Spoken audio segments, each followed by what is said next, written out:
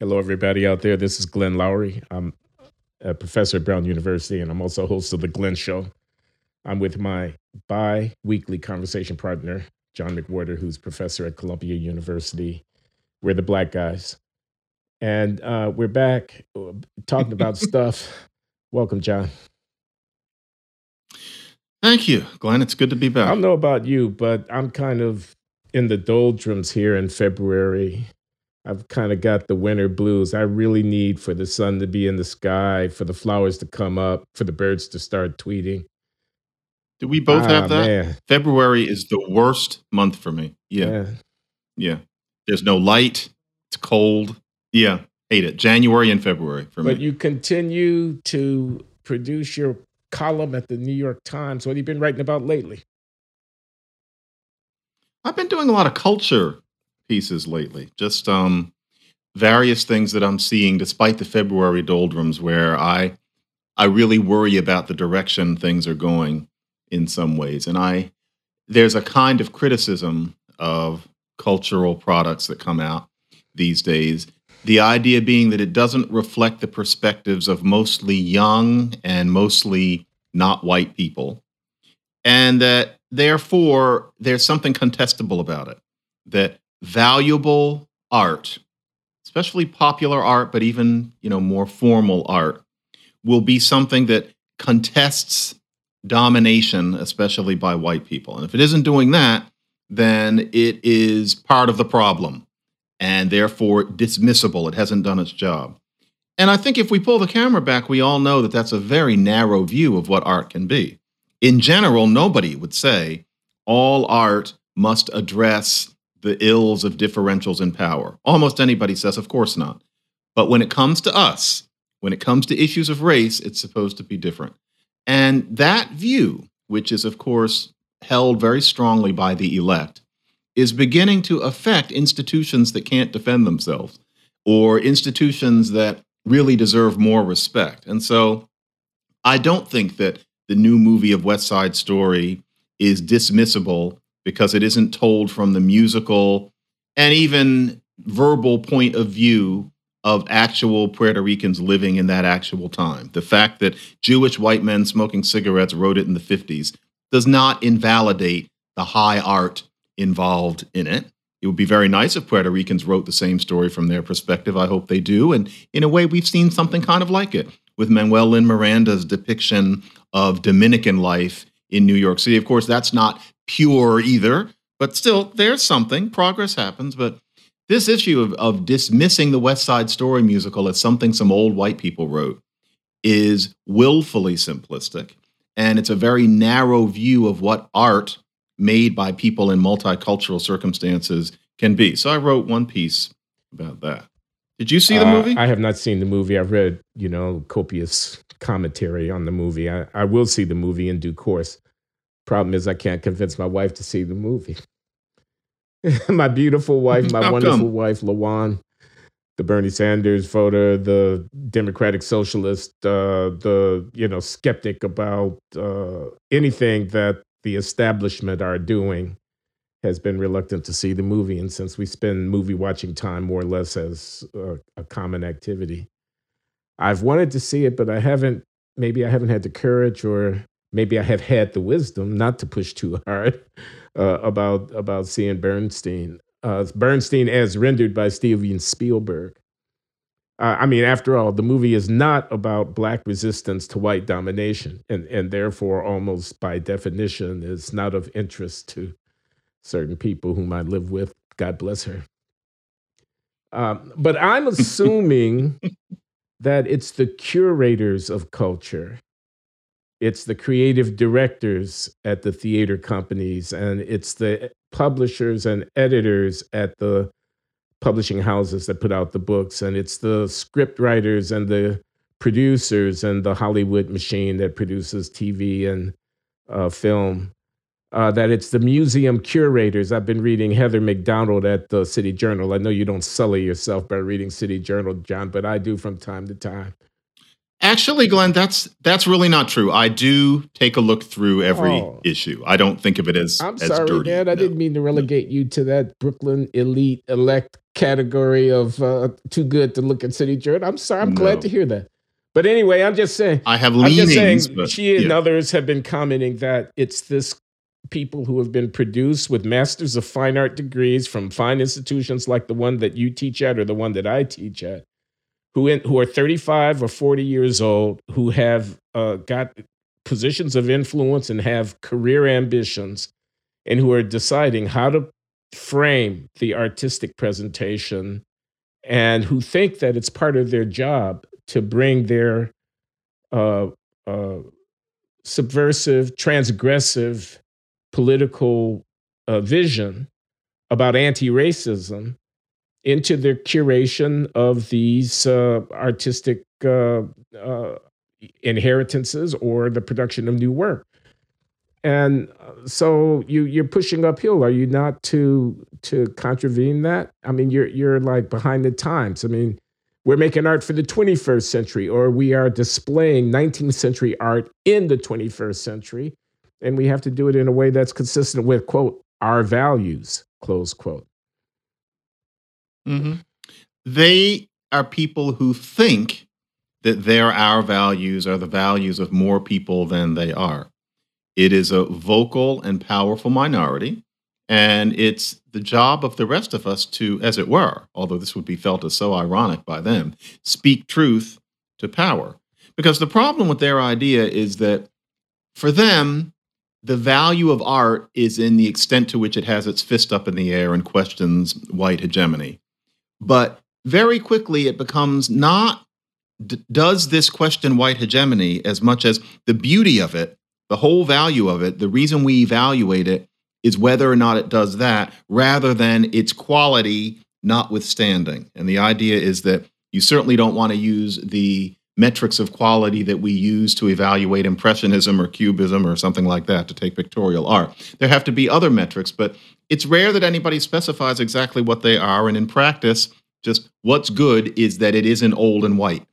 And that's one, too easy. It's so tempting. It's like, hot dogs instead of learning how to cook. And two, it's not necessary. You can decenter whiteness in a way while also upholding basic standards of evaluation, which do not cease to be relevant just because the people who created the art don't happen to be white people from Connecticut or from Germany or Spain or France. And so, yeah, I think that there is room for contesting this because it's very clear that most people don't agree. Most people seeing the West Side Story movie loved it. It wasn't a box office success. Big surprise, we're in a pandemic, and now you usually see movies at home, and everybody has known that one was going to stream, Yeah. pretty quickly. That's not the issue. The issue is whether or not it's going to be a cherished cultural token. People like it. There's a certain kind of person who goes in not wanting to like it for what is, frankly, despite its brownness, a very parochial reason. But yeah, it's clear that there is a certain kind of person in the arts who feels that that's their mission. And it's interesting. Being somebody who can pass in a way, I've known these people for 30 or 40 years. That kind of person, if they don't know where you stand, and that's happened to me now and then, express themselves very freely. And it's clear that there's like a spinning saw blade. There is no addressing a person like this. The way they really feel is if it's old and white, well, Yeah. fuck it. Oh, come on. I mean, that's come exactly on, what they're come saying. on. Right. That's how they feel. And so you can't address them. You can't get through to them.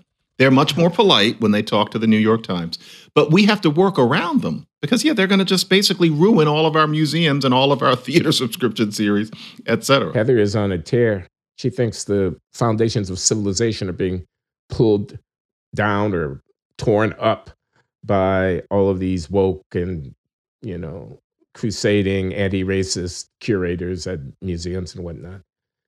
But about West Side Story, I haven't seen the film. Does Spielberg adhere closely, I assume, to the score of Bernstein? Does he adhere to the text of Sondheim, which was so very clever and witty and catchy. I mean, I can almost still Officer Krupke. I mean, I can almost still recite some of those, really nice little ditties that those guys came up with. Do you see that in the film? It's all there, and the script has been vastly reformed so that the Puerto Ricans are much more human and situated in a real world with acknowledged injustice than they were in 1957. It's been done by, for example, Tony Kushner, who's not exactly a slouch. So it's a more intelligent movie than the first one. It's more intelligent than the original stage musical, but it is itself. And the score is there. The score of West Side Story is so sophisticated and so beautiful that it's regularly taught as classical music, including by me. I do a music history class, and usually I do it in the spring. And there are leaves coming on the trees, and we're finished with all the hard stuff. We've gotten past the early 20th century classical music you pretend to like, such as by Schoenberg, etc. And then we get to I do 2 weeks on high American musical theater. And when you're doing West Side Story, you are teaching as hard as you are when you're teaching Wagner or when you're teaching Mozart. The music is complicated. When I sit down to the piano, I have to practice the night before because, my sight reading isn't good enough to render the music just instantly sitting there. I have to work at it just like I have to do for all the other class in a studio where you can play the piano as you're giving the lecture? There's a room several rooms, God bless Columbia on this, that have a grand piano. And so you can demonstrate at the piano. And I'm not exaggerating my abilities. I'm a good cabaret pianist, but if I have to play from a score, I have to look at it the night before. And with Bernstein, that I have to do as much as I have to do to, teach them Don Giovanni. I have to be prepared. And yet there's a certain kind of person who sees the movie and just thinks, oh, to hell with this. And, part of it is a very respectable orientation. I completely get this. You're 35, you might be 55, and you don't want to hear this. You don't like that kind of singing. I get it. All right, fine. So you don't like legit singing. You find it too old-fashioned. Okay. But to dismiss that as, well, it's old and it's white and anything that sounds that way was written by people I don't like and who didn't like me, and therefore forget it. And so anything that's good is going to be music that relates to me, and I'm going to see people who look like me. No, ignorant. It's frankly ignorant. If you can't see beyond yourself, you're blinkered. And I don't care who says it. It's a blinkered attitude, whereas many people genuinely think that that's ahead of the curve. Reject the white stuff because they were white and they wouldn't have liked me. No, they're dead, frankly. It's not about whether they liked you. It's not about the nature of their civilization. Yours is doing better than theirs.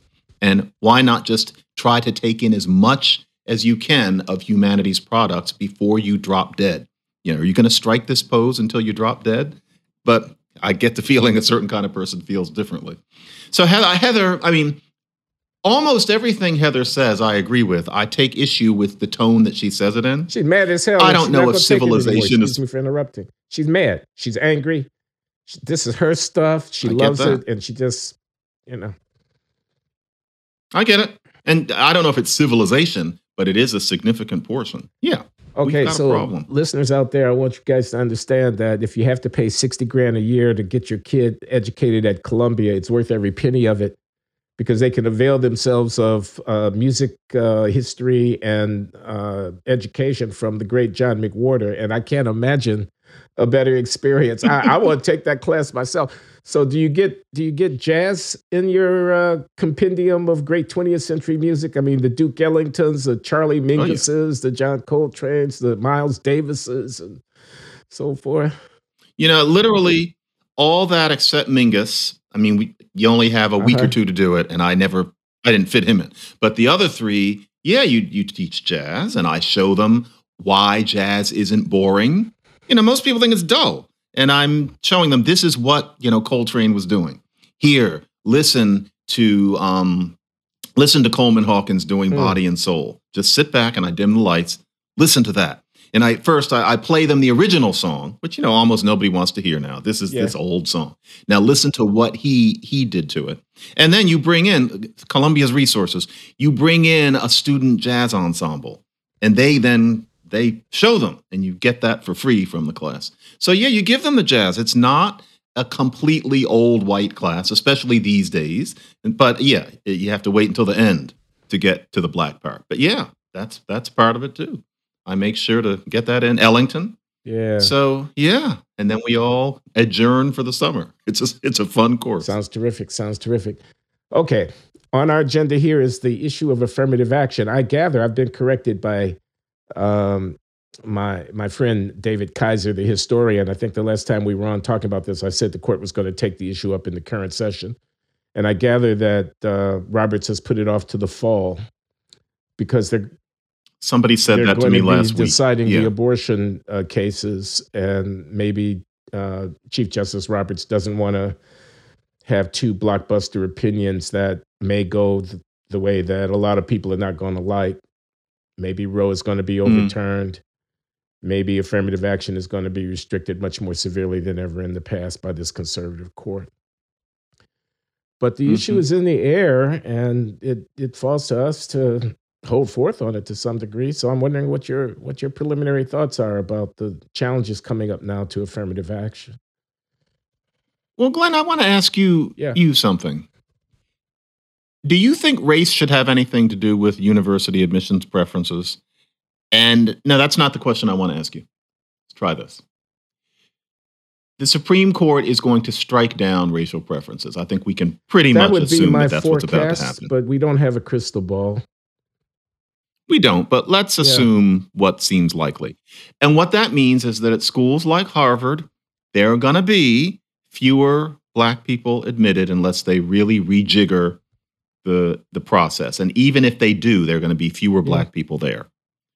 How do you feel about the fact that the number of black people at schools like that will go down significantly? You know what the story is going to be. Used to be X teen percent, and now it's down to 7%.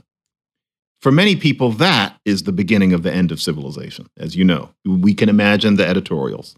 How do They're you feel going to about say that? that it's the resegregation of American higher education. They're going to say we've turned the clock back to Right, 1970.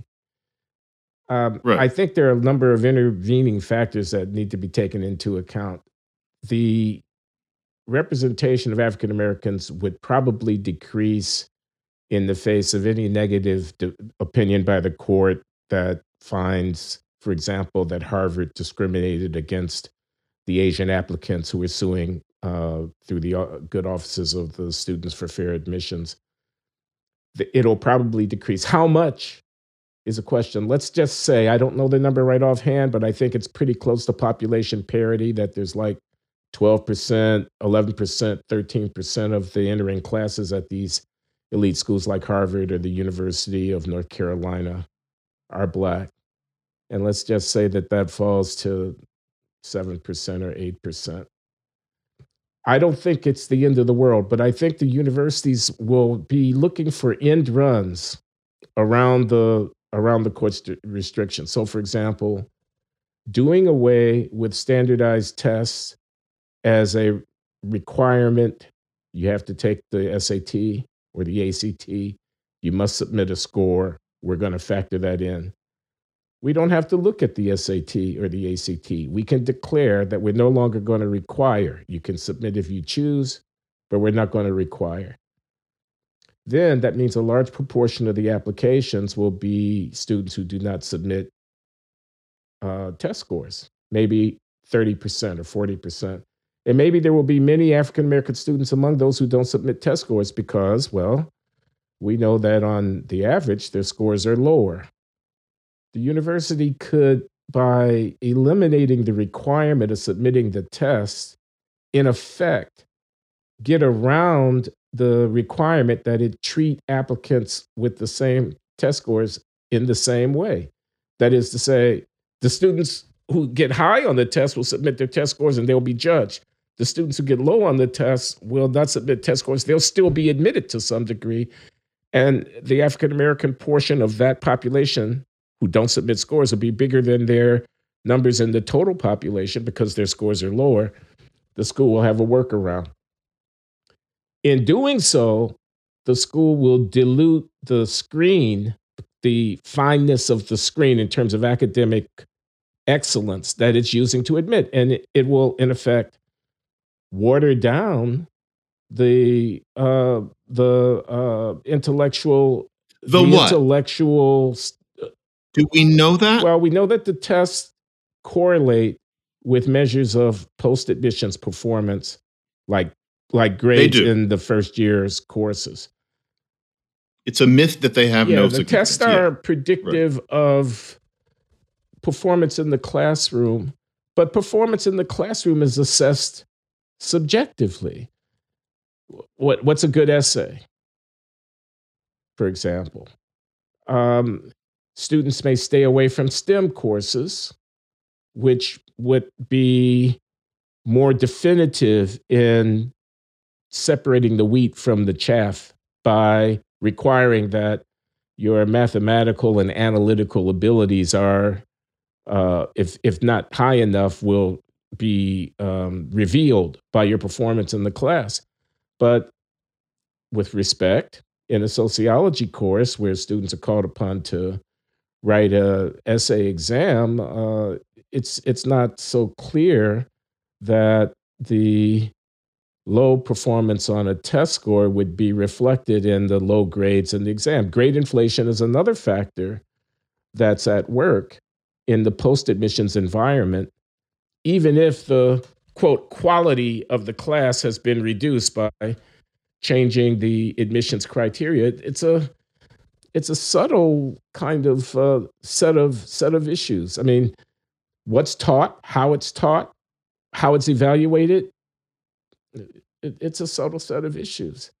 You're going to see this diversity in, let's say, students who are honored by being awarded nominations for Marshall Fellowship or Rhodes Scholarship or something like that. You're still going to see minority students in good numbers amongst them. You're going to be dared to say, well, are they of the same quality if they came in with lower scores on average? And you're going to be, I think, in the losing position of making any argument about qualitative disparity, because in effect, you'll be saying what Ibram X. Kendi says, which is that if you attribute the disparity to anything other than racism, you're saying there's something wrong with Black people. So I don't know. I didn't directly answer your question. It's bad for not just the image of the college, but I think for the quality of the experience of students at the college and the undergraduate programs, if the proportion of Blacks amongst the student body were to fall in half. I think that's bad. I think that's bad for the country. Um, I think the issue for affirmative action should not be all or nothing. It should be how much and how do you do it. I think that big disparities in academic uh, uh, accomplishment amongst racial groups who are admitted are bad because they get reflected after admission in big differences in the performance of those students.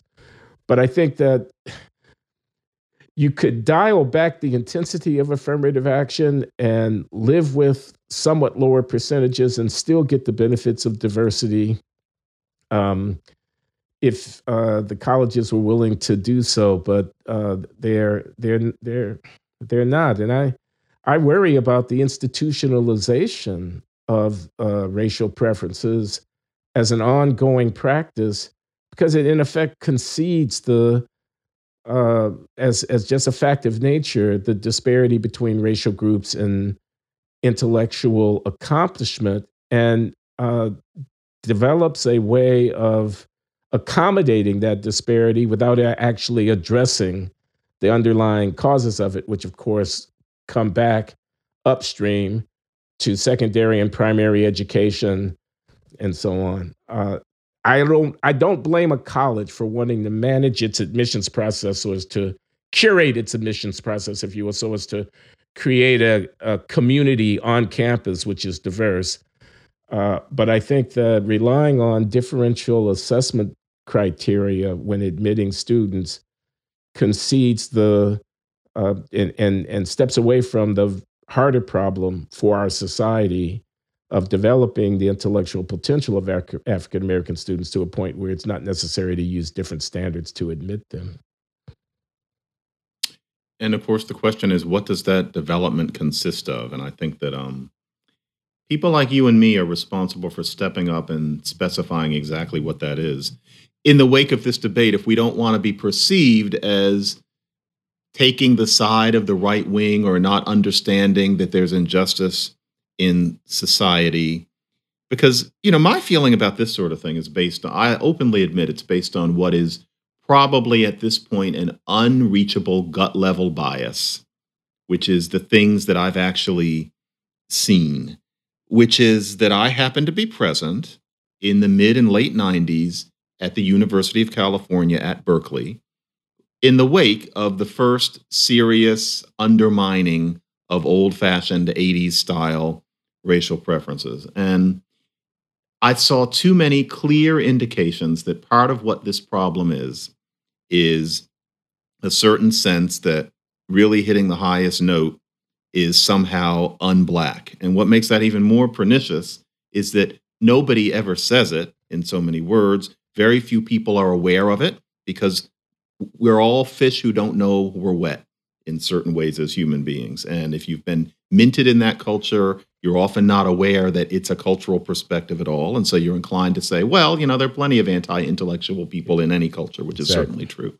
And it's not that there's something inherently anti-intellectual to blackness, but I do believe that in the wake of desegregation of schools in the 50s and 60s, there arose a resentment among black kids of the way white kids and teachers treated them then. And that ended up creating a lasting meme.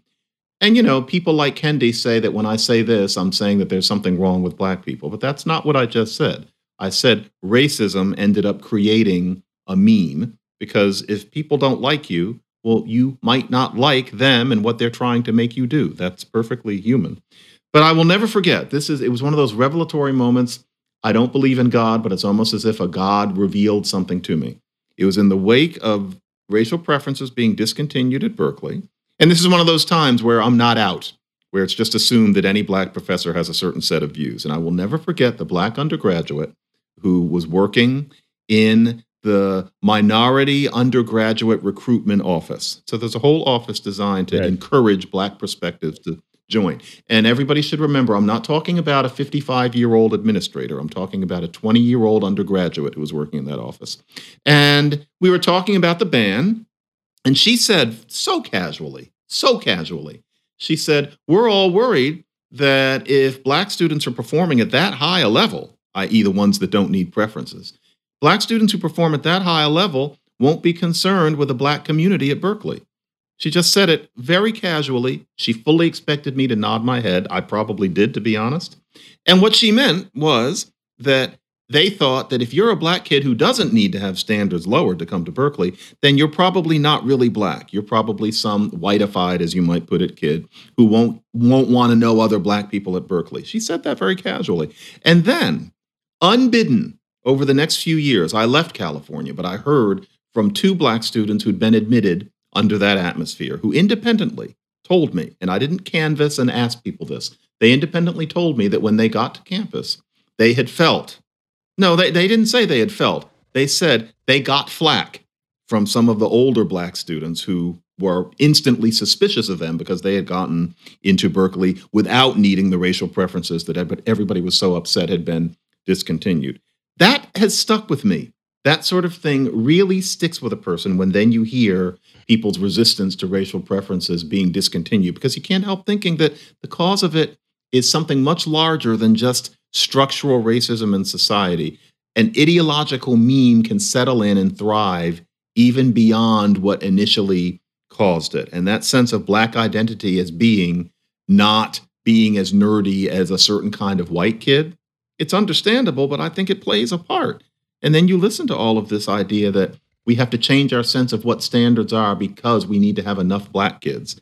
And I just feel it as demeaning to black people. I have a very hard time seeing past that being the issue. And some people will say, well, we needed to reform our conception of what these tests are and what a good student is anyway. That might be true, but nobody would have come up with it. Nobody would have really brought it to fruition if it weren't for black kids.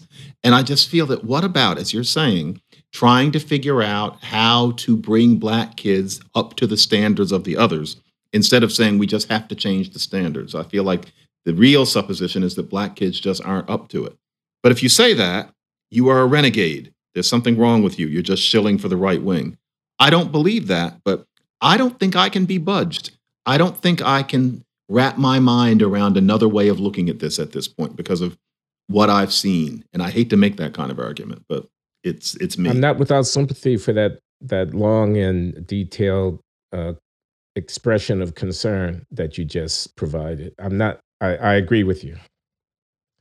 You get it. I get it in part from my own experience, which is earning my PhD in the 1970s. I'm older than you are, John, unfortunately, but there you are at MIT. And I tell you, I mean, people will dismiss this kind of thing as elitism, and they will sneer when you talk about meritocracy. I had the sense at MIT in the 1970s as a PhD student in economics that I was among the best of the best, and that the currency of the realm was creative research at the very frontier of the discipline. We're the lead edge of this intellectual enterprise, which is modern economics, finding new frontiers and pushing out the frontiers. Technical virtuosity. I'm talking about statistical inference. I'm talking about mathematical modeling. I'm talking about computer implementation. I'm talking about the refined, exquisite, uh, truly top 10%, top 1% kind of stuff. And it was self-conscious. Everybody knew that we were at the frontier. Everybody knew that we were in the midst of this truly extraordinary intellectual undertaking that we were being inducted into.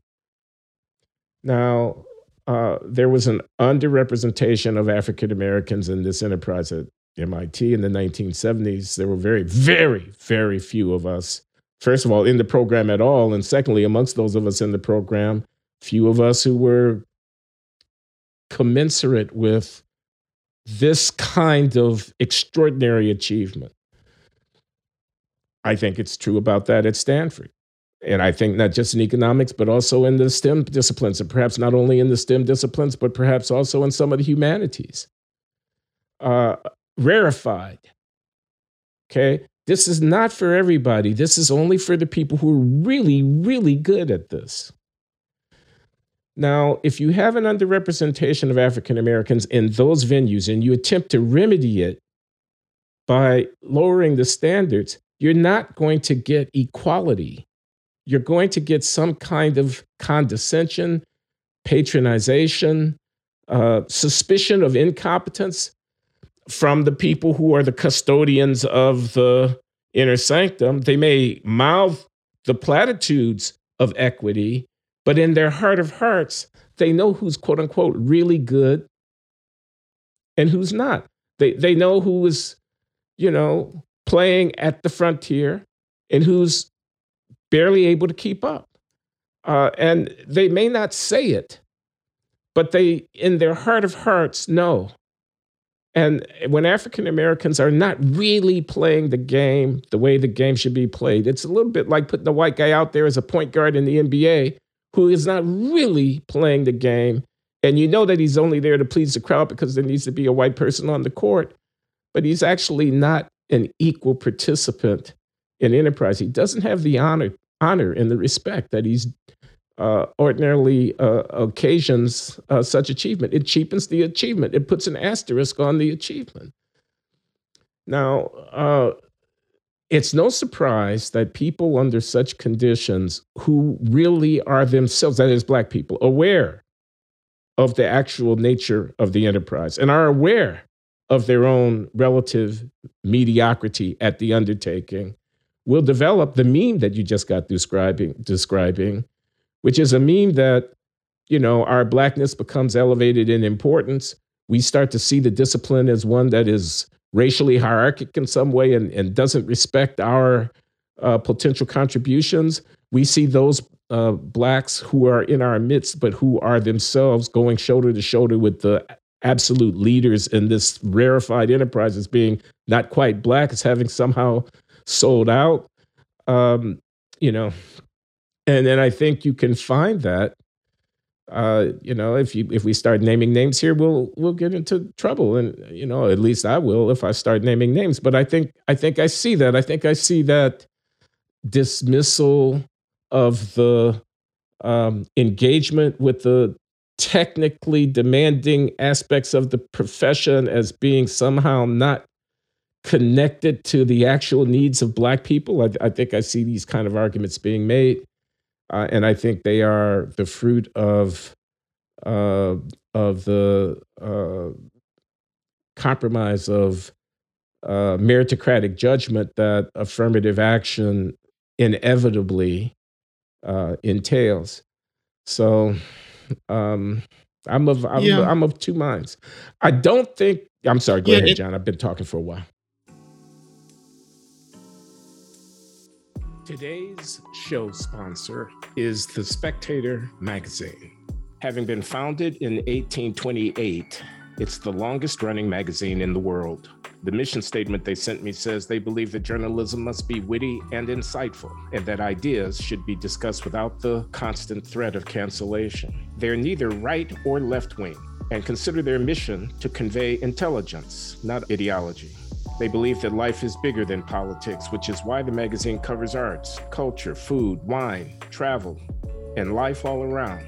The slogan they use to convey this is, "The Spectator is more cocktail party, less political party." So sign up today and you'll receive 3 free months of both the print and digital magazine, plus a free Spectator hat.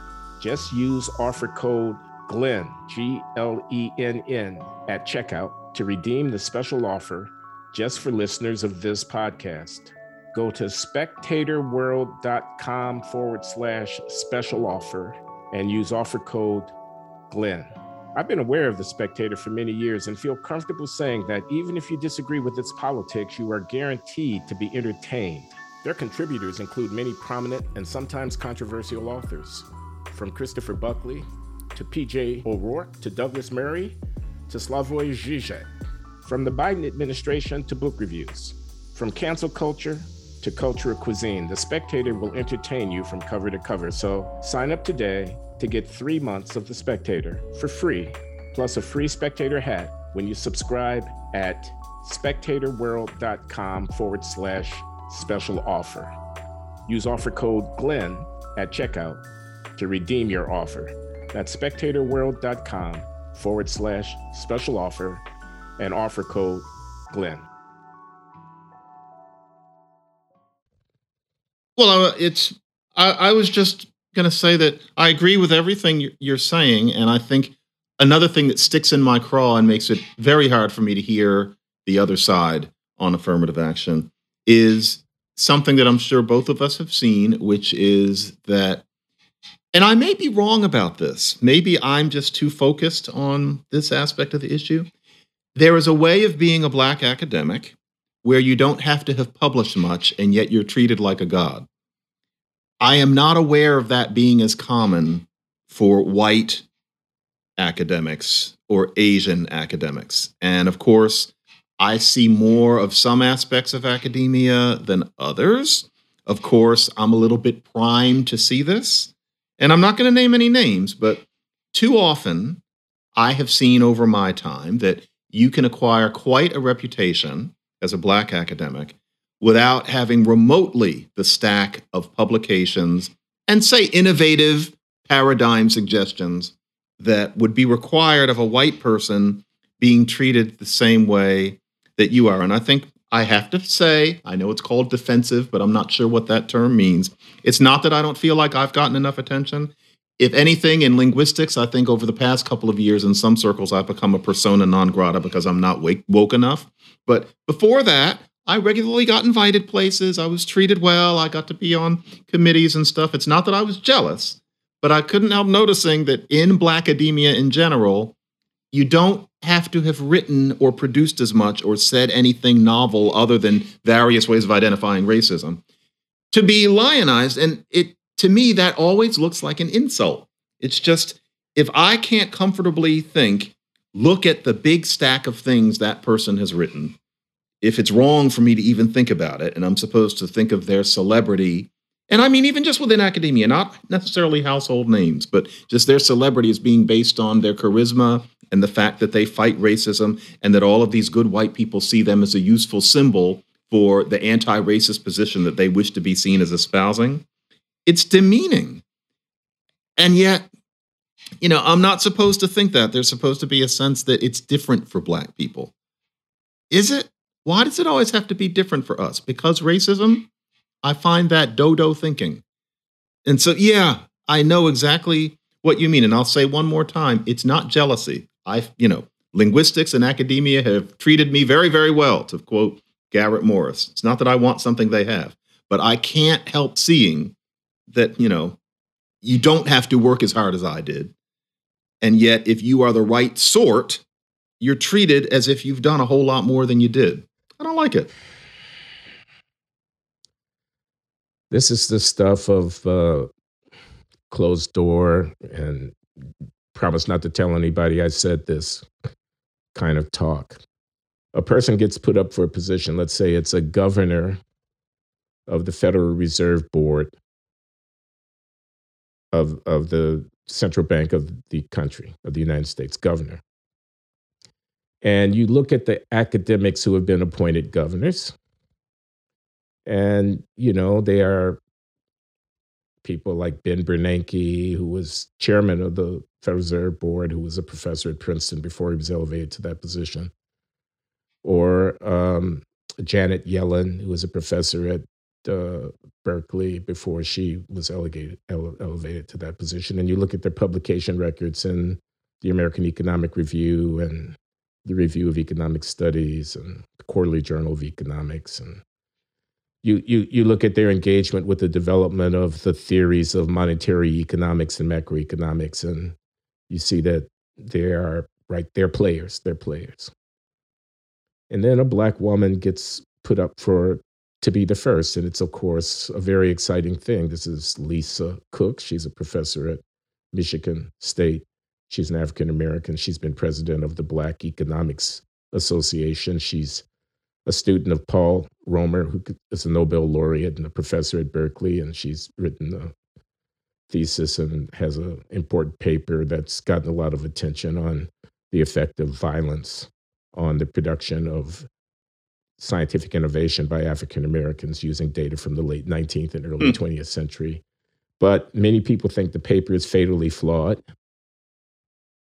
Oh. And it's the big paper in her CV, which is otherwise perhaps not as distinguished as one might expect for an academic being appointed to this position. But she's an African-American woman. And if you get into the business of saying she's not as qualified as somebody else for this position, this is affirmative action, you'll be accused of what you'll be accused of, Oh, you don't think a Black woman is as smart as, Ben Bernanke or Paul Krugman, who's never served in this, but could well have been nominated, or some of these other luminaries in macroeconomics who follow very closely what goes on at the Fed and whose commentary is taken seriously.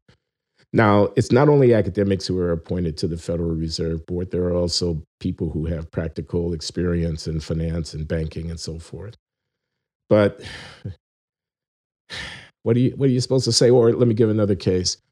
Eric Lander was the scientific advisor for the Biden administration, and he's been fired by the president because he was abusive in his treatment of some subordinates and used language and made people feel, unwelcome in ways that are his manner of conduct, not his excellence as a scientist, but his manner of conduct was found to be unacceptable. So he stepped away. Eric Lander, was a mathematician who became a mathematical biologist, who became the guy who was the head of a big lab at MIT that was doing human genome research, and became a leader in the movement to map the human genome completely. That was a long, very well-funded and very scientifically profound exploration of whatever. But he's out. And he's been replaced. It's just recently been announced by Alondra Nelson and Francis Collins. Francis Collins has been in the administration. Alondra Nelson is a new appointee. She's an African-American woman. She's a sociologist. She's a member of the Institute for Advanced Study at Princeton, which is a distinguished scientific thing. And she writes about the sociology of science and race. But let's just say, compared to Eric Lander in the minds of many people sitting in their labs all over the world, she's not really a science player. She's an outsider who is not as profound a thinker about science as was Eric Lander. Is she unqualified? I wouldn't say that without some careful investigation. I would just say that a lot of people are going to think so. The president has announced that he's going to appoint a black woman to the Supreme Court. A lot of liberals think with a 6-3 disparity in favor of conservatives on the court, you've only got 3 seats, that person, whoever it is, ought to be able to lay down dissenting opinions written from the point of view of profound constitutional legal expertise that could be the template for a future legal movement which would push back against what the conservative majority is bound to do. They want an Antonin Scalia of the left. They want somebody at the top of their game. They don't necessarily have to come from academia, but the most profound. That person probably would. And would be a leader, an intellectual leader. Now, are there no black women capable of being intellectual leaders at the Supreme Court? I would never say so. I would never say it.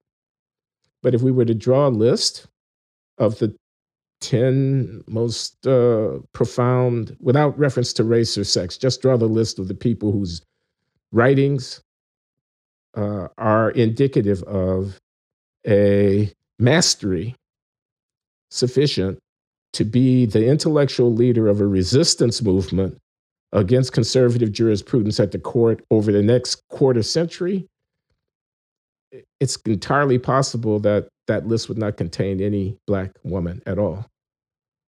Now, he's going to appoint a black woman. He's already said so. I mean, there's no turning back from that. Has anything been lost here? Dare anyone say that anything has been lost? And I want to say this, not just personally lost for the country, lost for the future of the law. Has anything been lost? Did we give up anything whatsoever? I mean, let me put it this way. If I had a heart attack and the physicians told me that I needed open heart surgery, and they told me, however, we understand, Professor Lowry, that you're deeply committed to racial equity. We're going to find a black woman surgeon to do the procedure. I would say, I think, let's just find the best surgeon that you can possibly find to do that procedure. If you restrict your attention to black women, the chance that I'm going to get the best possible care has been very significantly reduced.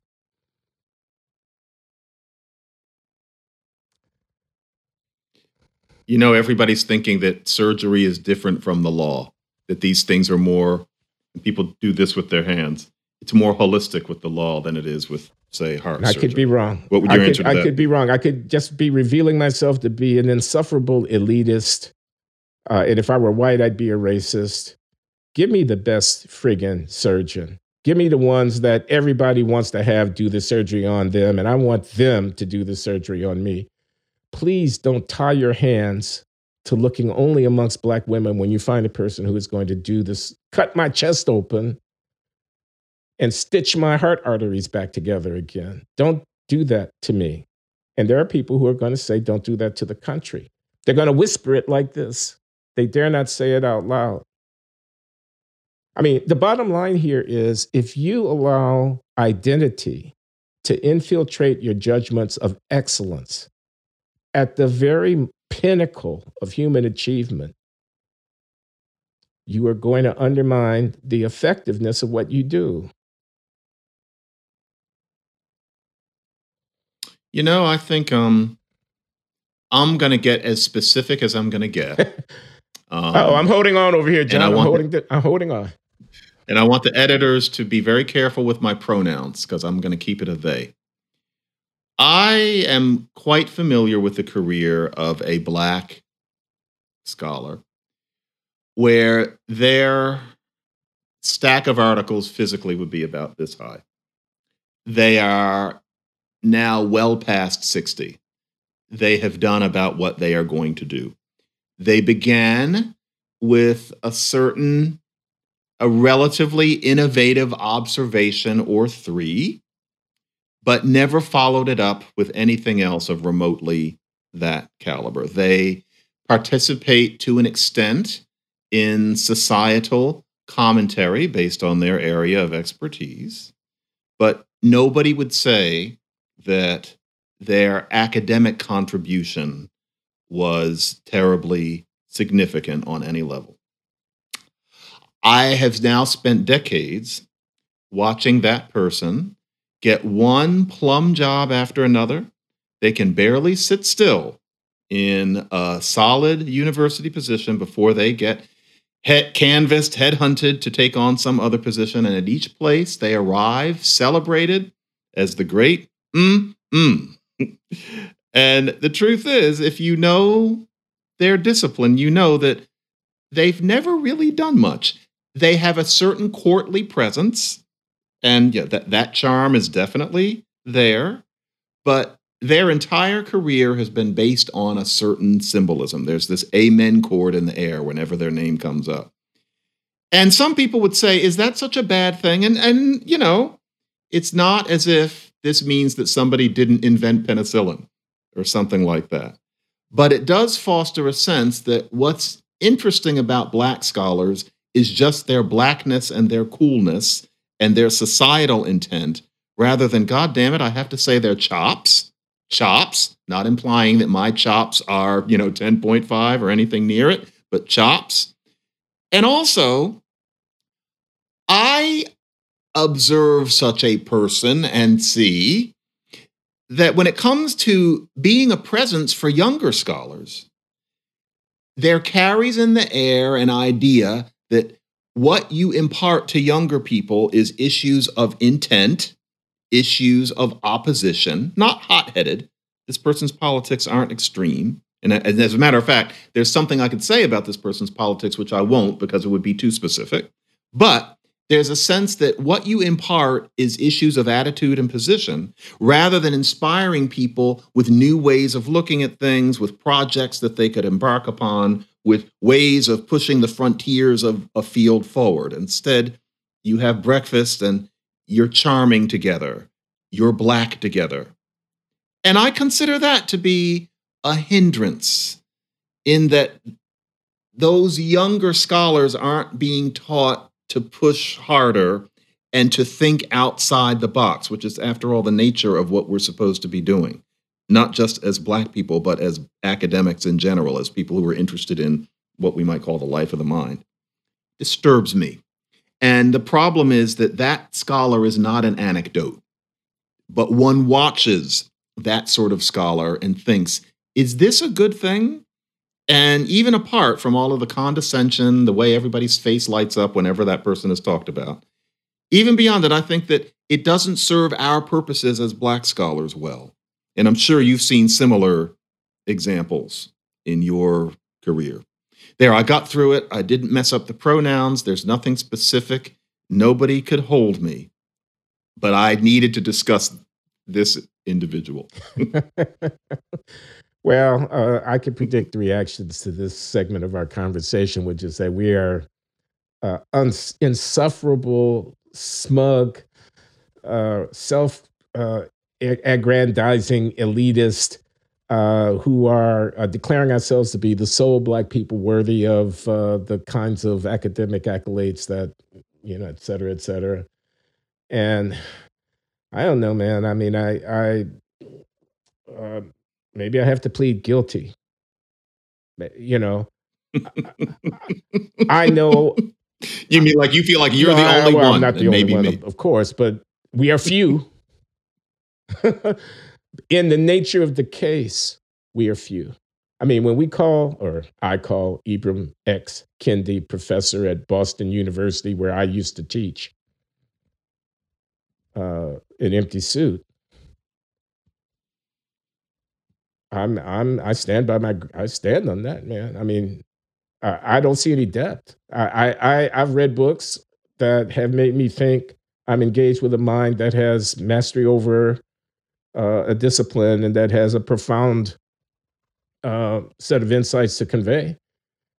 And I don't see that there, you know. And um, so I plead guilty. I'm an elitist. What are you gonna do with me now? I want black excellence. I It's want just black excellence in the same register and with the same currency that Jewish excellence is measured. They don't have to talk about it anymore because they are simply doing it.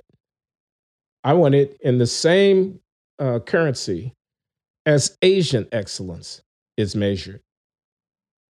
They don't, again, have to crow about being Asians and having Asianness injected into anything. They simply master the material. I don't want handouts. I don't want to be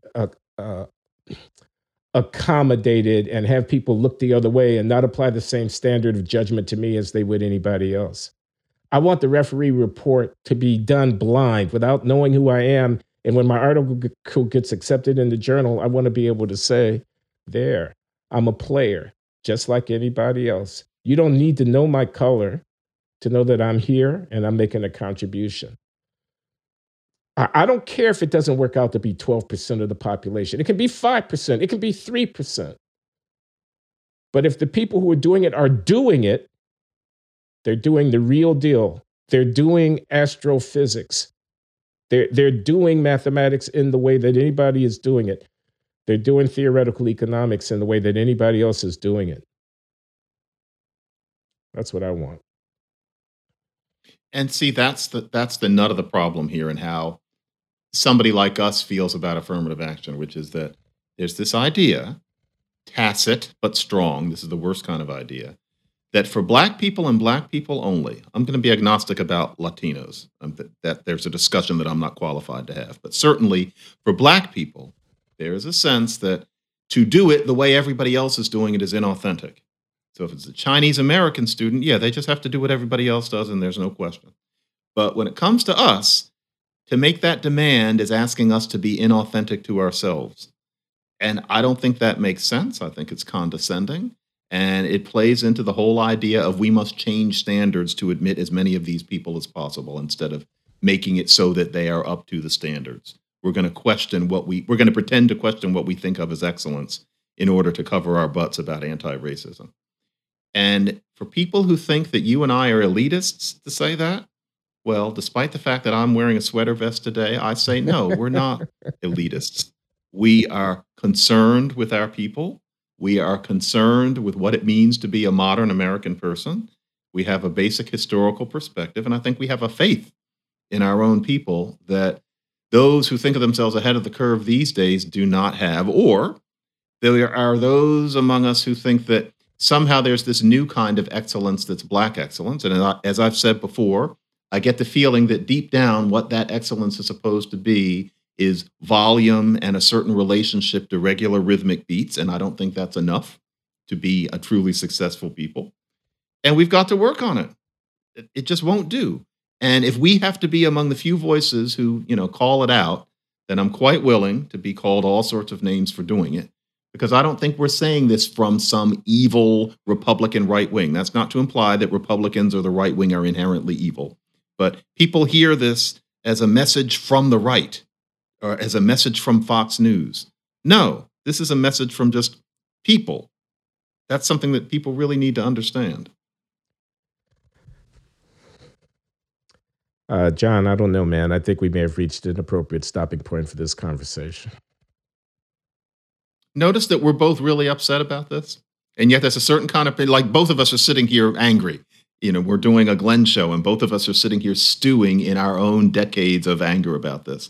And yet there's a certain kind of person who genuinely thinks that we're just mouthing these things because Tucker Carlson wants to hear it, or because, we think we can get $20,000 a pop by giving speeches to Tucker Carlson saying these things.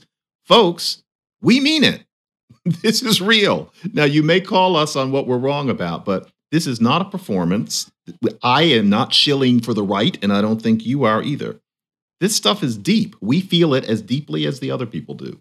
Indeed, John, that's well put. I'm not only angry, I'm sad, I'm despondent, um, and uh, because we're losing or have lost. We are You losing. know, um, We are losing. w- Yeah. I've got behind me, I'm going to do a really corny closing. My two little girls are a few rooms away playing in a room behind a closed door.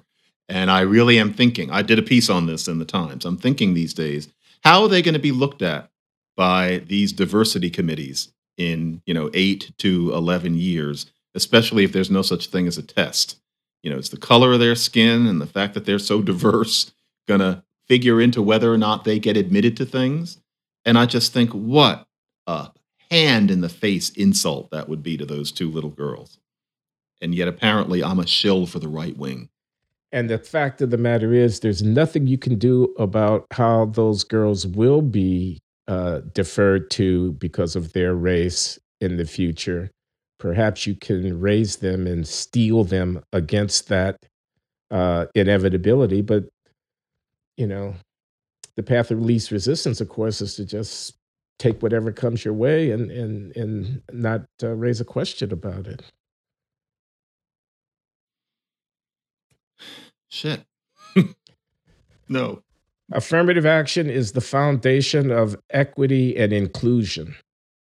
Diversity, equity, and inclusion, the whole movement, not only in higher education, but also in the private sector and firms, employment practices, and whatnot, and in the public sector in terms of appointments to a high office, is the currency of the day. It's what people want. It's a movement. Diversity, equity, inclusion. There are people getting well into six-figure salaries. I'm talking about thousands of them in universities, in personnel administration offices within corporations, et cetera, et cetera, whose living is built around diversity, inclusion, and equity. And we just gave the back of our hands to it, the whole enterprise. Those people have to find something wrong. That's the scary thing about them. There has to always be a problem. And there's nothing progressive about that. There's nothing, I hate to say it, but it discourages intelligence, it discourages analysis, it discourages realism. Yeah, it's really hard watching the explosion of that whole perspective. I mean, if you're getting paid for it, you have to find something. There has to be something to battle. There has to be some racism to uproot. Suppose there isn't any in any significant degree. Under that paradigm, there's no way of acknowledging that. And of course, a certain kind of person says, well, there's always, yeah, but prove it. And usually they can't, not in a way that speaks to most of us as opposed to people in that inner circle. Yeah, it's winning and it's frightening to me. We're going to leave it at that, folks. Glenn Lowry, John McWhorter, The Glenn Show. Every other week, we're at YouTube slash Glenn Lowry Show, and we're at The Glenn Show at Substack. So check us out. Thanks, John. Have a good one, Glenn.